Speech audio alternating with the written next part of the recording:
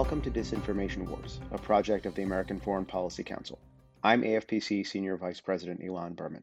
Disinformation Wars is a series of conversations with officials, experts, and practitioners designed to take you behind the scenes of the struggle for hearts and minds of global publics that's now taking place around the world. It's a contest being waged by Russia, China, Iran, and other actors, and the stakes could not be any higher. Welcome to this, the inaugural installment of Disinformation Wars. Today, I'm speaking with Ambassador Alberto Fernandez. Alberto is currently the Vice President of MEMRI, the Middle East Media Research Institute, a position he returned to last summer after a 3-year stint as head of the US government's Middle East broadcasting networks.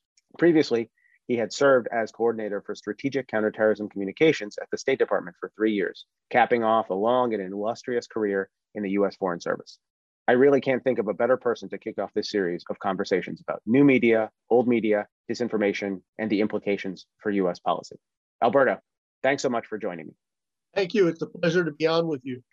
Well, thank you so much again. And let's jump right in.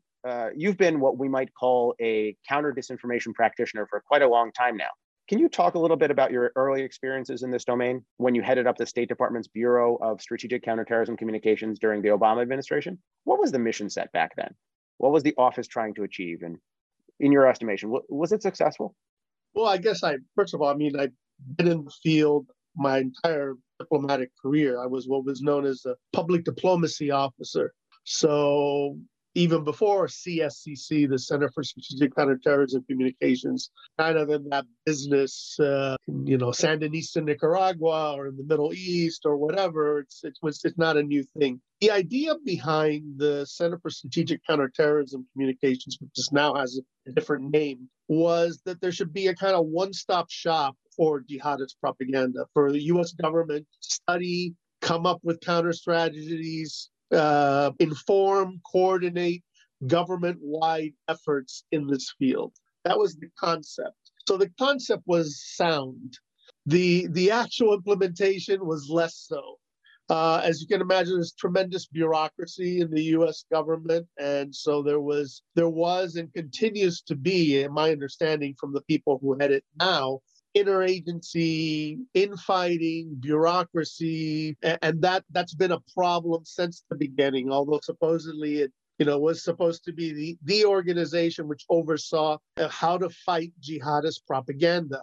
And of course, what happened after I left, eventually they expanded it to include Russian, Chinese, Iranian propaganda. But it seems, I would say that I don't think it was successful against jihadist propaganda. Some good things were accomplished, but overall it was not a success. Yet the function of having a place to think about this, fight it, suggest certain strategies makes a lot of sense. But my sense is that neither the Obama, Trump, and so far Biden administration know exactly what to do with this operation. I mean, they kind of understand it intellectually, but it steps on a lot of feet, a lot of equities within the State Department and other places. So it's kind of a problem child, although focused on a very important issue. No, I think that's precisely right.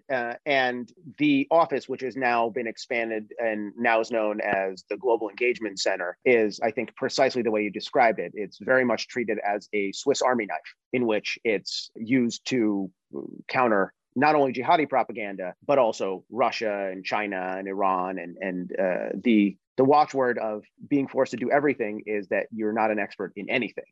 Yeah, that's right. And of course, they have a lot more money than they had when I was there, which is good because money gives you some power in Washington. But it's difficult, although it's almost 11 years old now. Reverting back to the original mission set, the countering the jihadi ideology mission set.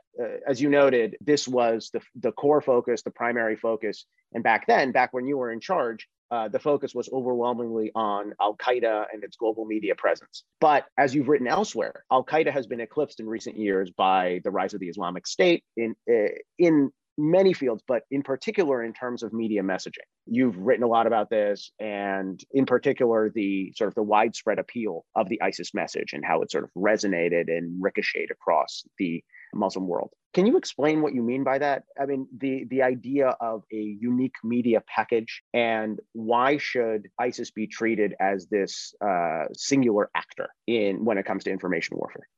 Well, when I began at the CSCC, it was about Al Qaeda, but I was there when actually ISIS rose, and I was there when the caliphate was declared and all of that stuff. The ISIS message was revolutionary, is revolutionary in two ways: in content, what they actually said, and in terms of how they did it, in terms of delivery systems and modes of operation. It was revolutionary in both ways. In content, it captured the moment. It was kind of a modern retelling of a potted, skewed version, a Salafist jihadist version of Islamic history. Caliphate by way of Call of Duty, Hollywood, and identity politics. The things that stir the heart: pride, revolution, victory.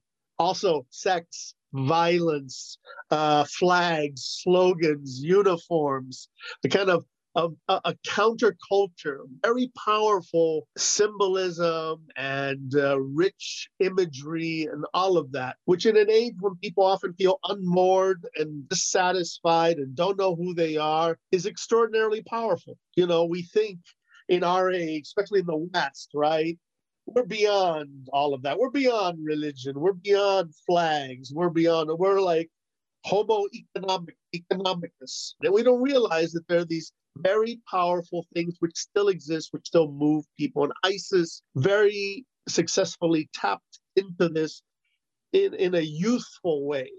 So the content was really powerful, both in Arabic and in non-Arabic languages. And then the means that they kind of intentionally and unintentionally, they intentionally plotted to do it, and some of it was just sheer luck on their part. The use of social media, the use of swarms of followers, and a slaughter porn aspect of what they were doing. The very outrageousness of what they were doing is something that's been copied not just by other jihadists. Like, you could say that they transformed Al-Qaeda, their rival, former parent.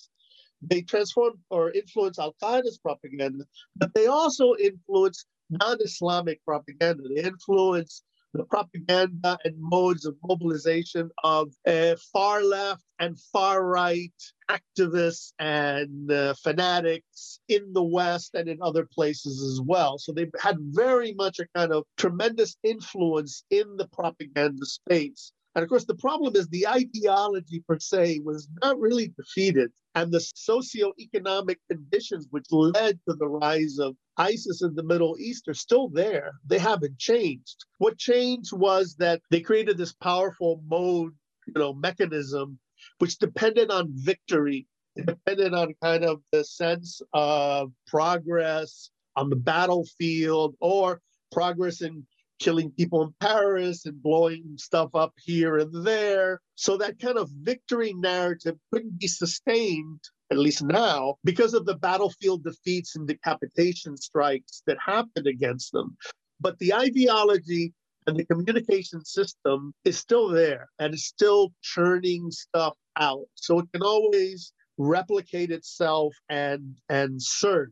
That's right. But it's also a resilient threat. We're now in what officials have taken to calling the post-caliphate era. Since March of 2019, we've seen the physical destruction of the ISIS territorial caliphate in Iraq and Syria. But what we're still seeing is a massive presence by the group on social media, on messaging apps, and on the like. So obviously the setbacks that they've suffered in recent years have impacted their message and the resonance of that message globally.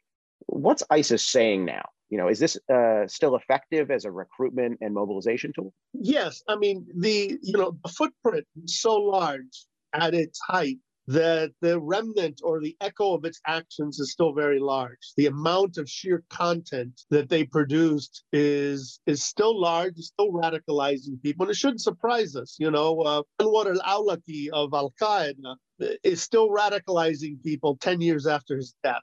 He's still influencing people beyond the grave. So you could say dead ISIS, I'm putting that in quotation marks, as ISIS is not dead, still has real power. I recall a case of a young man, a 17-year-old boy in Jupiter, Florida in 2018, inspired by ISIS videos, radicalized by watching ISIS videos at a time when ISIS videos are no longer readily available, and stabs 3 people, kills one of them in his house. He began by being fascinated by KKK, white supremacist propaganda, and anti-Semitic propaganda that he found online and stuff like that. And he segued very seamlessly from, you could say, far-right anti-Semitic propaganda to becoming an adherent of the Islamic State. And he tried to kill 3 people. This is in 2018 when it was clear that ISIS was on its way down. So the messaging today is basically about the survival of the Islamic State, that basically the West, the Americans, the enemies have thrown everything that they could at ISIS. It's still there. It's still on the ground. It's still active. They try to do what they can, obviously, to make themselves look bigger than they are. In the absence of great victories, say, in Syria and Iraq, which is where still their center, they'll point to, victories in, say, Nigeria or Mozambique or Congo is treated as a great victory against the infidel in ISIS propaganda. Kind of making up for advance on the ground in Syria and Iraq or killing a bunch of Westerners, right? Those 2 things are what they would prefer to do. So it's kind of you make do with what you have. You churn out lots and lots of stuff to show that here I am, we're still active, we're here, famous motto of ISIS, here to stay and growing. Well, they're actually not growing, but they kind of are in some places. So they kind of exaggerate the growing part, focusing on Africa per se. And then the here to stay part, obviously they can say, yes, that they've survived. And even though they're much smaller than they were in their height in, say, 2015, they're much larger than they were than when they started out, than when their rise started out. So they're well positioned for the next catastrophe, the next disaster, the next implosion of governments or of events in the region, and they seek to be in that ungoverned space, either on the ground in places in the third world where they can take advantage of it, or the ungoverned spaces of social media as well.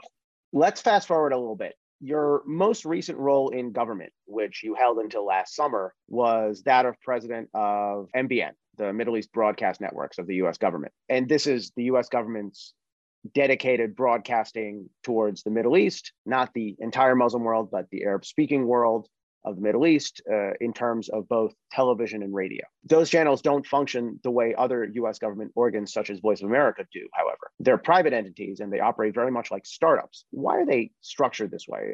Where does this structure come from? Does it make a difference in terms of the efficiency of how we broadcast? And in your experience, was MBN more nimble and effective than its counterparts? Well, you have 5 government-funded broadcasters. You have 2 that are run by the government, and you have 3 who are basically grantees or contractors of the U.S. government. The 2 government ones are Voice of America and the Cuba Broadcasting, the Marti, Radio TV Marti. And then the 3 grantees are Radio Free Europe, Radio Liberty in Prague, and Radio Free Asia, and then the one that I had in Middle East Broadcasting Networks, which is in Arabic. The grantees, by their very nature, have greater flexibility in the way they're run because they're not government entities.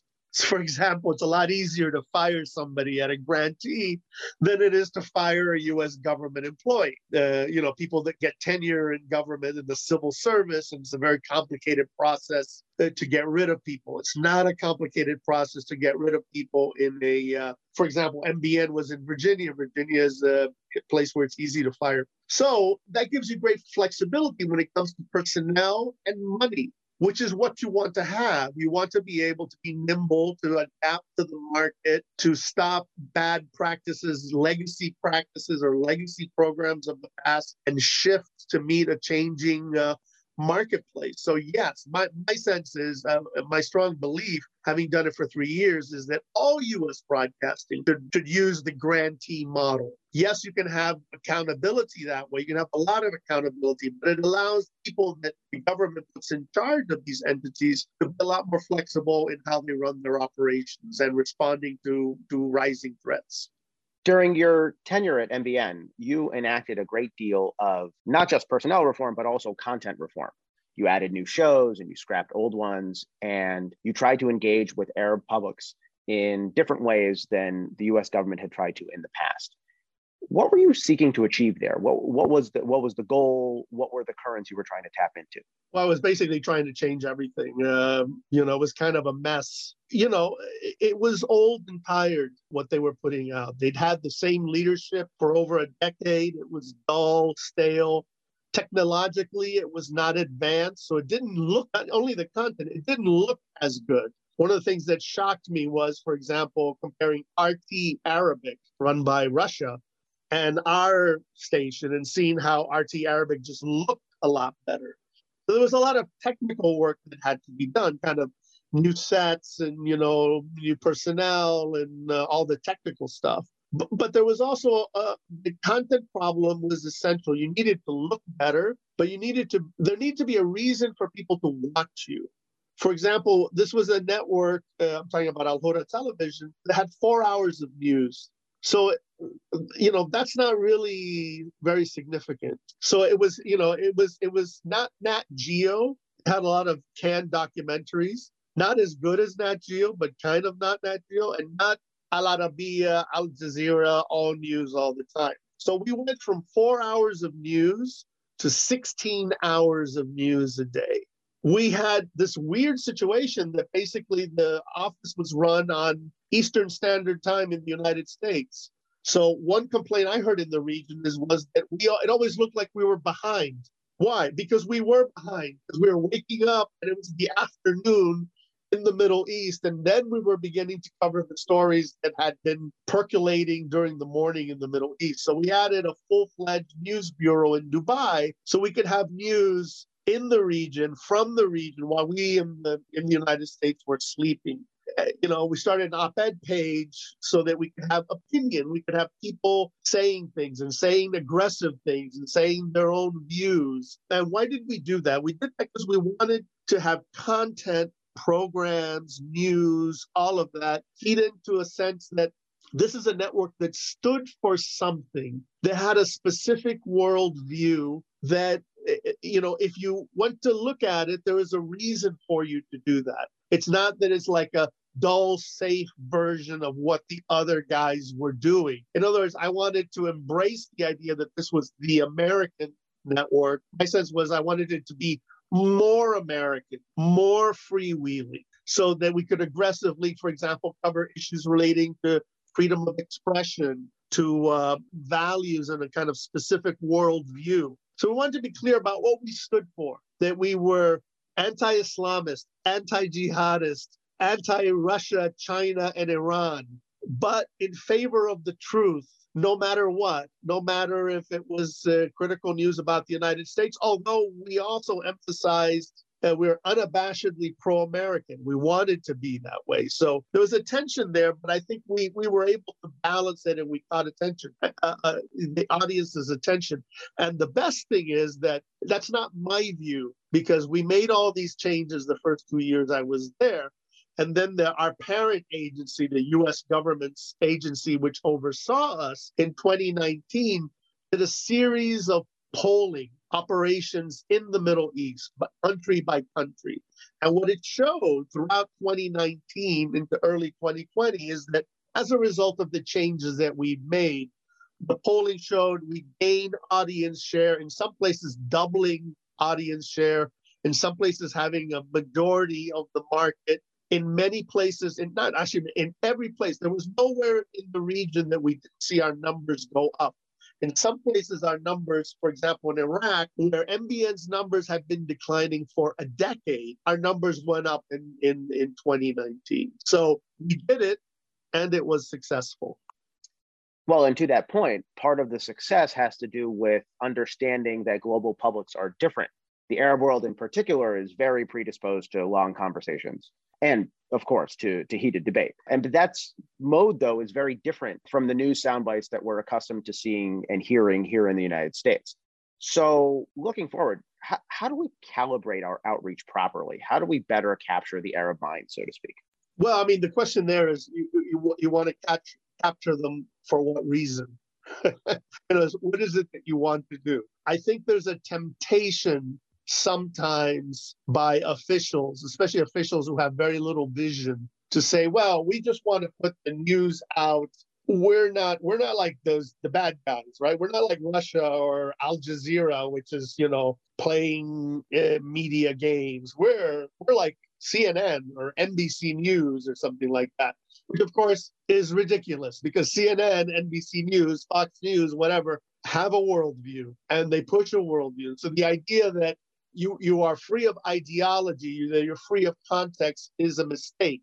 And so when you're talking about the region, you have to stand for something and you have to decide what that is. So it's not just about being, reporting news fairly and, in an ethical manner and being professional. That goes without saying. But beyond that, it's what is your editorial line and what is your worldview? And I think people in Washington generally have no clue about what that should be when it comes not just to the Arab world, but to the world in general. Or if they have clues, they extrapolate the worldview of the ruling tribe in their little part of the world, that tribe that lives between Arlington, Virginia, and the island of Manhattan, as this is the way the world is, and this is the way the world should think. Well, yes, but no.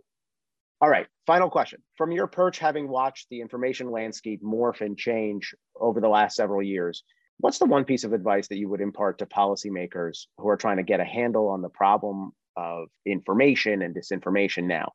What do they need to understand about today's media environment, and what does the United States need to do to better compete in this arena? I would say two things. Number one, I think of there's an old Cuban proverb that says, the shrimp that sleeps winds up in a cocktail. And what I mean by that is that we need to wage aggressively and remorselessly information warfare against our adversaries. They are doing it against us. We need to do it against them. So by hook or by crook, here or there, using this method or that method, there is a kind of hybrid warfare, hybrid conflict, whatever you want to call it, that's being waged against us by our adversaries. And we need to respond in kind. And the idea that we can somehow do that by replicating, Walter Cronkite type news is, I think, naive. So that's the first thing. We need to win this fight whether we want to be or not. The second part, I think, is more complicated, which is we're going in America through tremendous convulsions, tremendous turmoil about who we are, what we stand for, what we believe in.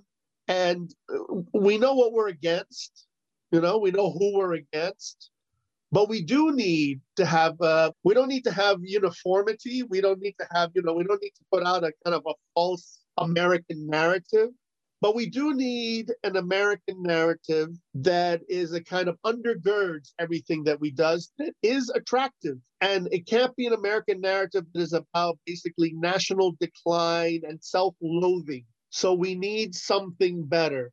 That's not to say, like I said, that's not the be all or end all to have a kind of a national narrative. This is who we are. This is America. And certainly the world is very complicated, and we have to kind of respect the reality in different parts of the world. We have to be careful about seeking to impose, as I said, that kind of artificial view of America's this way and you have to be this way. But there has to be some kind of happy medium where we know who we're against and we know who we are. And there's a kind of convergence that happens there that builds the kind of picture of what we want to do in the world, in this space, in the propaganda space or in the public diplomacy space. Alberto, thank you so much for your time and for your insights. And let's chat soon. Thank you. Thank you for tuning in to Disinformation Wars. To learn more about the American Foreign Policy Council and our work on public diplomacy, visit us online at www.afpc.org. And, as always, we hope you'll join us again next time.